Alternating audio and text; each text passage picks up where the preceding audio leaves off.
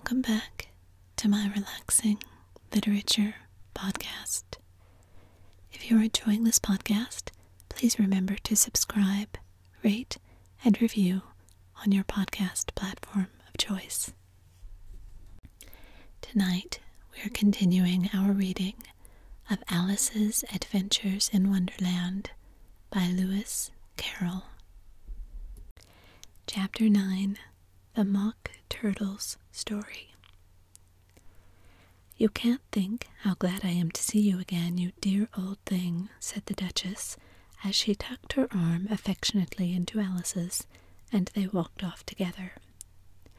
Alice was very glad to find her in such a pleasant temper, and thought to herself that perhaps it was only the pepper that had made her so savage when they met in the kitchen. "When I'm a duchess," she said to herself, not in a very hopeful tone, though, "I won't have any pepper in my kitchen at all. Soup does very well without. Maybe it's always pepper that makes people hot-tempered," she went on, very much pleased at having found out a new kind of rule, "and vinegar that makes them sour, and chamomile that makes them bitter, and barley sugar and such things that make children sweet-tempered. I only wish people knew that, then they wouldn't be so stingy about it, you know."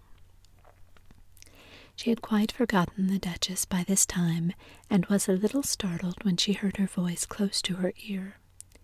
"You are thinking about something, my dear, and that makes you forget to talk. I can't tell you just now what the moral of that is, but I shall remember it in a bit." "Perhaps it hasn't one," Alice ventured to remark. "Tut, tut, child," said the Duchess. "Everything's got a moral, if only you can find it." And she squeezed herself up closer to Alice's side as she spoke. Alice did not much like keeping so close to her, first, because the Duchess was very ugly, and secondly, because she was exactly the right height to rest her chin upon Alice's shoulder, and it was an uncomfortably sharp chin. However, she did not like to be rude, so she bore it as well as she could. "The game's going on rather better now," she said, by way of keeping up the conversation a little. "'Tis so," said the Duchess, "and the moral of that is, 'Oh, 'tis love that makes the world go round.'" "Somebody said," Alice whispered, "that it's done by everybody minding their own business." "Ah, well, it means much the same thing," said the Duchess, digging her sharp chin into Alice's shoulder as she added, "and the moral of that is, take care of the sense, and the sounds will take care of themselves." "How fond she is of finding morals in things," Alice thought to herself. "I dare say you're wondering why I don't put my arm round your waist," the Duchess said after a pause. "The reason is that I'm doubtful about the temper of your flamingo. Shall I try the experiment?" "He might bite," Alice cautiously replied, not feeling at all anxious to have the experiment tried. "Very true," said the Duchess. "Flamingos and mustard both bite, and the moral of that is, birds of a feather flock together." "Only mustard isn't a bird," Alice remarked. "Right as usual," said the Duchess. "What a clear way you have of putting things." "It's a mineral, I think," said Alice. "Of course it is," said the Duchess, who seemed ready to agree to everything that Alice said. "There's a large mustard mine near here, and the moral of that is, the more there is of mine, the less there is of yours." "Oh, I know," exclaimed Alice, who had not attended to this last remark. "It's a vegetable. It doesn't look like one, but it is." "I quite agree with you," said the Duchess, "and the moral of that is, be what you would seem to be, or, if you'd like it put more simply, never imagine yourself not to be otherwise than what it might appear to others that you were, or you might have been, was not otherwise than what you had been or would have appeared to them to be otherwise." "I think I should understand that better," Alice said very politely, if I had written it down, but I can't quite follow you as you say it." "That's nothing to what I could say if I chose," the Duchess replied in a pleasant tone. "Pray don't trouble yourself to say it any longer than that," said Alice. "Oh, don't talk about trouble," said the Duchess. "I make you a present of everything I've said as yet." "A cheap sort of present," thought Alice. "I'm glad they don't give birthday presents like that."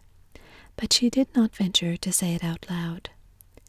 "Thinking again?" the Duchess asked, with another dig of her sharp little chin. "I've a right to think," said Alice sharply, for she was beginning to feel a little worried. "Just about as much right," said the Duchess, "as pigs have to fly, and But here, to Alice's great surprise, the Duchess's voice died away even in the middle of her favorite word, moral, and the arm that was linked into hers began to tremble. Alice looked up, and there stood the Queen in front of them with her arms folded, frowning like a thunderstorm. "A fine day, Your Majesty," the Duchess began in a low, weak voice. "Now I give you fair warning," shouted the Queen, stamping on the ground as she spoke. "Either of you or your head must be off, and that in about half no time. Take your choice." The Duchess took her choice and was gone in a moment. "Let's go on with the game," the Queen said to Alice, and Alice was much too frightened to say a word, but slowly followed her back to the croquet ground. The other guests had taken advantage of the Queen's absence and were resting in the shade. However, the moment they saw her, they hurried back to the game, the Queen merely remarking that a moment's delay would cost them their lives. All the time they were playing, the Queen never left off quarreling with the other players and shouting, "Off with his head," or "Off with her head." Those whom she sentenced were taken into custody by the soldiers, who of course had to leave off being arches to do this, so that by the end of half an hour or so there were no arches left, and all the players except the King, the Queen, and Alice were in custody and under the sentence of execution. Then the Queen left off, quite out of breath, and said to Alice, "Have you seen the Mock Turtle yet?" "No," said Alice. "I don't even know what a Mock Turtle is." "It's the thing that Mock Turtle soup is made from," said the Queen. "I never saw one or heard of one," said Alice. "Come on then," said the Queen, "and he shall tell you his history." As they walked off together, Alice heard the King say in a low voice to the company generally, "You are all pardoned." "Come, that's a good thing," she said to herself, for she had felt quite unhappy at the number of executions the Queen had ordered. They very soon came upon a griffin lying fast asleep in the sun. "Up, lazy thing," said the Queen, "and take this young lady to see the Mock Turtle and hear his history. I must go back and see after some executions I have ordered." And she walked off, leaving Alice alone with the griffin. Alice did not quite like the look of the creature, but on the whole she thought it would be quite safe to stay with it as to go after the savage Queen, so she waited. The griffin sat up and rubbed its eyes, then it watched the Queen till she was out of sight, then it chuckled. "What fun," said the griffin, half to itself and half to Alice. "What is the fun?" said Alice. "Why, she," said the griffin, "is all her fancy that. They never executes anybody, you know. Come on." "Everybody says come on here," thought Alice, as she went slowly after it. "I never was so ordered about in all my life, never." They had not gone far before they saw the Mock Turtle in the distance, sitting sad and lonely on a little edge of rock, and as they came nearer, Alice could hear him sighing as if his heart would break. She pitied him deeply. "What is his sorrow?" she asked the griffin, and the griffin answered, very nearly in the same words as before, It's all his fancy that. He hasn't got no sorrow, you know. Come on." So they went up to the Mock Turtle, who looked at them with large eyes full of tears, but said nothing. "This here young lady," said the Gryphon, "she wants for to know your history, she do." "I'll tell it to her," said the Mock Turtle in a deep, hollow tone. "Sit down, both of you, and don't speak a word till I've finished." So they sat down, and nobody spoke for some minutes. Alice thought to herself, "I don't see how he can ever finish if he doesn't begin," but she waited patiently. "Once," said the Mock Turtle at last with a deep sigh, "I was a real turtle." These words were followed by a very long silence, broken only by an occasional exclamation of "Hsh!" from the Gryphon, and the constant, heavy sobbing of the Mock Turtle. Alice was very nearly getting up and saying, "Thank you, sir, for your interesting story," but she could not help thinking there must be more to come, so she sat still and said nothing. "When we were little," the Mock Turtle went on at last, more calmly, though still sobbing a little now and then, "we went to school in the sea. The master was an old turtle. We used to call him Tortoise." "Why did you call him Tortoise, if he wasn't one?" Alice asked. "We called him Tortoise because he taught us," said the Mock Turtle angrily. "Really, you are very dull." "You ought to be ashamed of yourself for asking such a simple question," added the Gryphon, and then they both sat silent and looked at poor Alice, who felt ready to sink into the earth. At last the Gryphon said to the Mock Turtle, "Drive on, old fellow, don't be all day about it," and he went on in these words. "Yes, we went to school in the sea, though you mayn't believe it." "I never said I didn't," interrupted Alice. "You did," said the Mock Turtle. "Hold your tongue," added the Gryphon, before Alice could speak again. The Mock Turtle went on. "We had the best of educations. In fact, we went to school every day." "I've been to a day school too," said Alice. "You needn't be so proud as all that." "With extras?" asked the Mock Turtle a little anxiously. "Yes," said Alice. "We learned French and music." "And washing?" said the Mock Turtle. "Certainly not," said Alice indignantly. "Ah, then yours wasn't really a good school," said the Mock Turtle with a tone of great relief. "Now, at ours, they had at the end of the bill French, music, and washing. Extra." "You couldn't have wanted it much," said Alice, living at the bottom of the sea. "I couldn't afford to learn it," said the Mock Turtle with a sigh. "I only took the regular course." "What was that?" inquired Alice.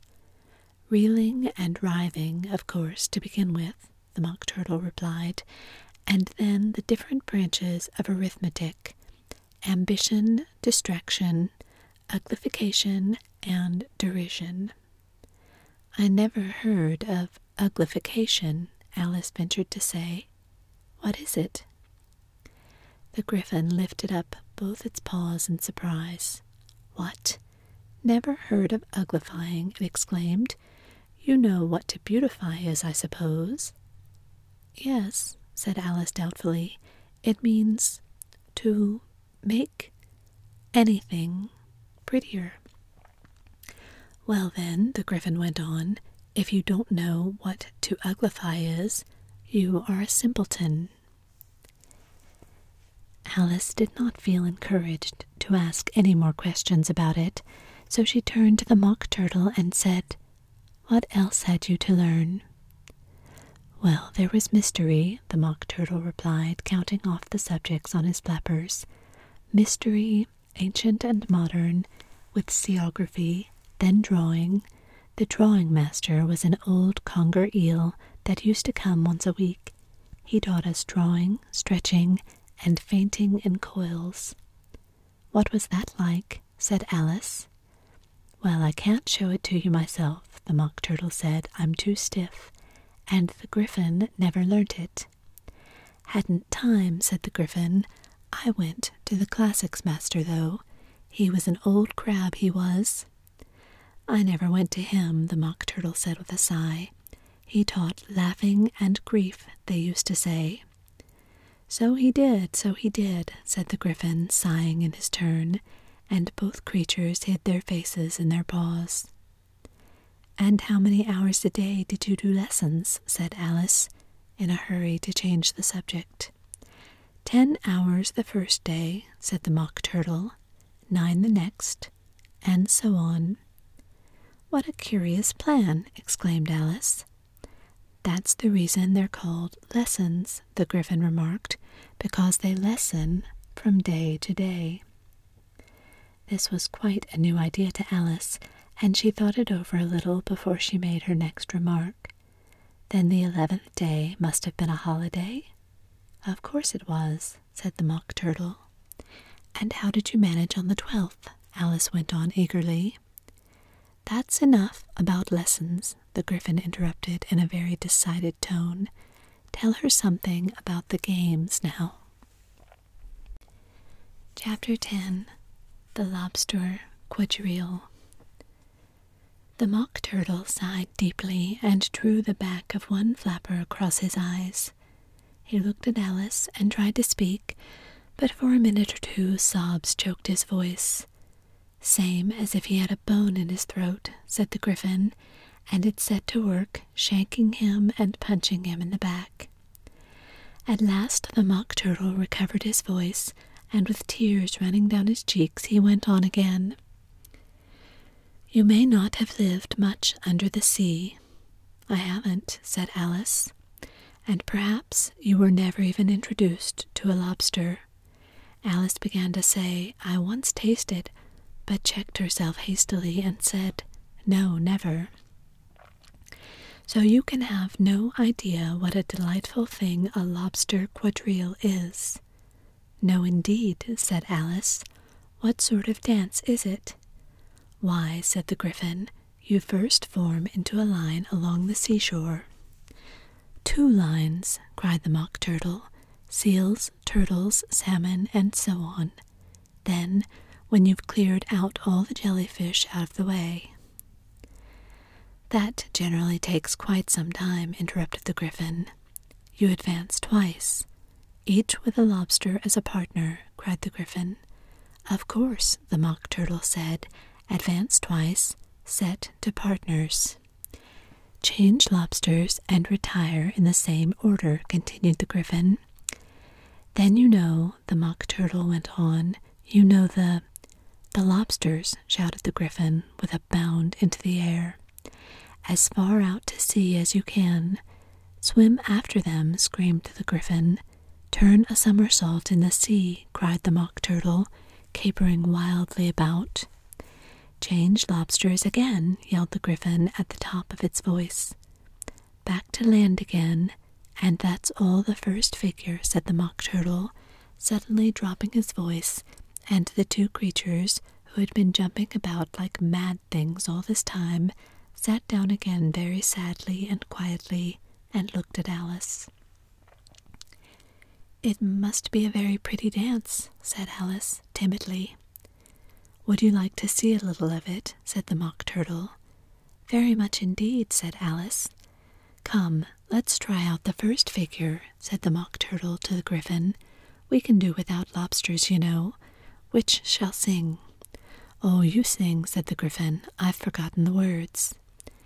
So they began solemnly dancing round and round Alice, every now and then treading on her toes when they were passed too close, and waving their forepaws to mark the time, while the Mock Turtle sang this, very slowly and sadly.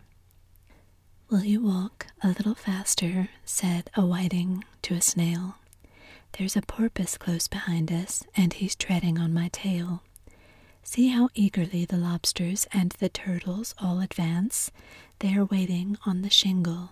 Will you come and join the dance? Will you, won't you, will you, won't you, will you join the dance? Will you, won't you, will you, won't you, won't you join the dance? You can really have no notion how delightful it will be when they take us up and throw us with the lobsters out to sea. But the snail replied, too far, and gave a look askance. Said he thanked the whiting kindly, but he would not join the dance. Would not, could not, would not, could not, would not join the dance. Would not, could not, would not, could not join the dance. What matters it how far we go? His scaly friend replied. There is another shore, you know, upon the other side. The further off from England, the nearer is to France. Then turned not pale, beloved snail, but come and join the dance. Will you, won't you, will you, won't you, will you join the dance? Will you, won't you, will you, won't you join the dance? Thank you. It's a very interesting dance to watch, said Alice, feeling very glad that it was over at last, and I do so like that curious song about the whiting. Oh, as to the whiting, said the Mock Turtle, you've seen them, of course. Yes, said Alice, I've often seen them at She checked herself hastily. I don't know where Din may be, said the Mock Turtle, but if you've seen them so often, of course you know what they're like. I believe so, Alice replied thoughtfully. They have their tails in their mouths, and they're all over crumbs. You're wrong about the crumbs, said the Mock Turtle. Crumbs would all wash off in the sea. But they have their tails in their mouths, and the reason is— Here the Mock Turtle yawned and shut his eyes. Tell her about the reason and all that, he said to the Gryphon. The reason is, said the Gryphon, that they would go with the lobsters to dance, so they got thrown out to sea, so they had to fall a long way, so they got their tails fast in their mouths, so they couldn't get them out again. That's all. Thank you, said Alice. It's very interesting. I never knew so much about a whiting before. I can tell you more than that if you'd like, said the Gryphon. Do you know why it's called a whiting? I never thought about it, said Alice. Why? It does the boots and shoes, the Gryphon replied very solemnly. Alice was thoroughly puzzled. Does the boots and shoes? She repeated in a wondering tone. Why, what are your shoes done with? Said the Gryphon. I mean, what makes them so shiny? Alice looked down at them and considered a little before she gave her answer. They're done with blacking, I suppose. Boots and shoes under the sea, said the Gryphon in a deep voice, are done with a whiting. Now you know. And what are they made of? Alice asked in a tone of great curiosity. Soles and eels, of course, the Gryphon replied rather impatiently. Any shrimp could have told you that. If I'd been the whiting, said Alice, whose thoughts were still running on the song, I'd have said to the porpoise, keep back, please, we don't want you with us. They were obliged to have him with them, the Mock Turtle said. No wise fish would go anywhere without a porpoise. Wouldn't it really? Said Alice in a tone of great surprise. Of course not, said the Mock Turtle. Why, if a fish came to me and told me he was going a journey, I should say, with what porpoise? Don't you mean purpose? Said Alice. I mean what I say, the Mock Turtle replied in an offended tone, and the Gryphon added, Come, let's hear some of your adventures. I could tell you my adventures, beginning from this morning, said Alice a little timidly, but it's no use going back to yesterday, because I was a different person then. Explain all that, said the Mock Turtle. No, the adventures first, said the Gryphon in an impatient tone. Explanations take such a dreadful time. So Alice began telling them her adventures from the time when she first saw the White Rabbit. She was a little nervous about it just at first. The two creatures got so close to her, one on each side, and opened their eyes and mouths so very wide, but she gained courage as she went on. Her listeners were perfectly still till she got to the part about her repeating, "You are old, Father William," to the caterpillar, and the words all coming out different, and then the Mock Turtle drew a long breath and said, "That's very curious." "It's all about as curious as it can be," said the Gryphon. "It all came out different," the Mock Turtle repeated thoughtfully. "I should like to hear her try to repeat something now. Tell her to begin." He looked at the Gryphon as if he thought it had some kind of authority over Alice. "Stand up and repeat, 'Tis the voice of the sluggard,'" said the Gryphon. "How the creatures order one about and make one repeat lessons," thought Alice. "I might as well be at school at once." However, she got up and began to repeat it, but her head was so full of the lobster quadrille that she hardly knew what she was saying, and the words came out very queer indeed. "'Tis the voice of the lobster," I heard him declare. "You have baked me too brown, I must sugar my hair. As a duck with its eyelids, so he with his nose trims his belt and his buttons and turns out his toes." Later editions continued as follows: "When the sands are all dry, he is gay as a lark, and will talk in contemptuous tones of the shark. But when the tide rises and sharks are around, his voice has a timid and tremulous sound." "That's different from what I used to say when I was a child," said the Gryphon. "Well, I never heard it before," said the Mock Turtle, "but it sounds uncommon nonsense." Alice said nothing. She had sat down with her face in her hands, wondering if anything would ever happen in a natural way again. "I should like to have it explained," said the Mock Turtle. "She can't explain it," said the Gryphon hastily. "Go on with the next verse." "But what about his toes?" the Mock Turtle persisted. "How could he turn them out with his nose, you know?" "It's the first position in dancing," Alice said, but was dreadfully puzzled by the whole thing and longed to change the subject.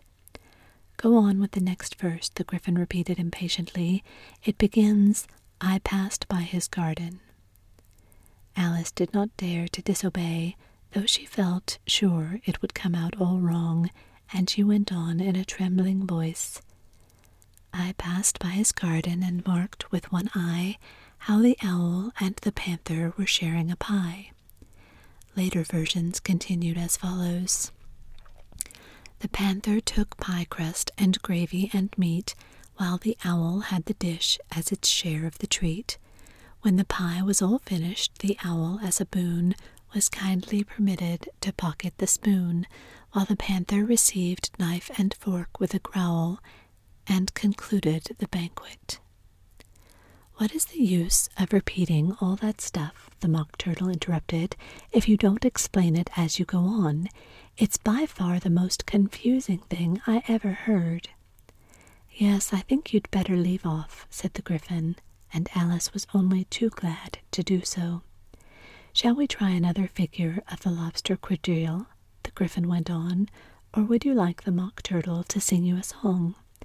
"Oh, a song, please, if the Mock Turtle would be so kind," Alice replied, so eagerly that the Gryphon said in a rather offended tone, "No accounting for tastes. Sing her Turtle Soup, will you, old fellow?"